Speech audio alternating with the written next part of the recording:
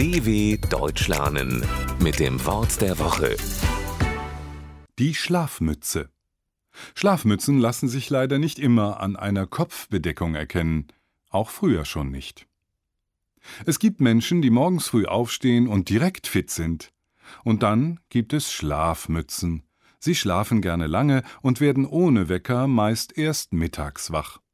Überträgt man Schlafmützen eine Aufgabe, brauchen sie in der Regel viel Zeit dafür. Verwandt sind sie mit Trantüten.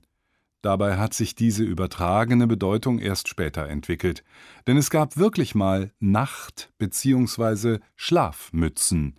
Früher, als die Häuser noch nicht beheizt waren, haben die Menschen weiche Kopfbedeckungen beim Schlafen getragen.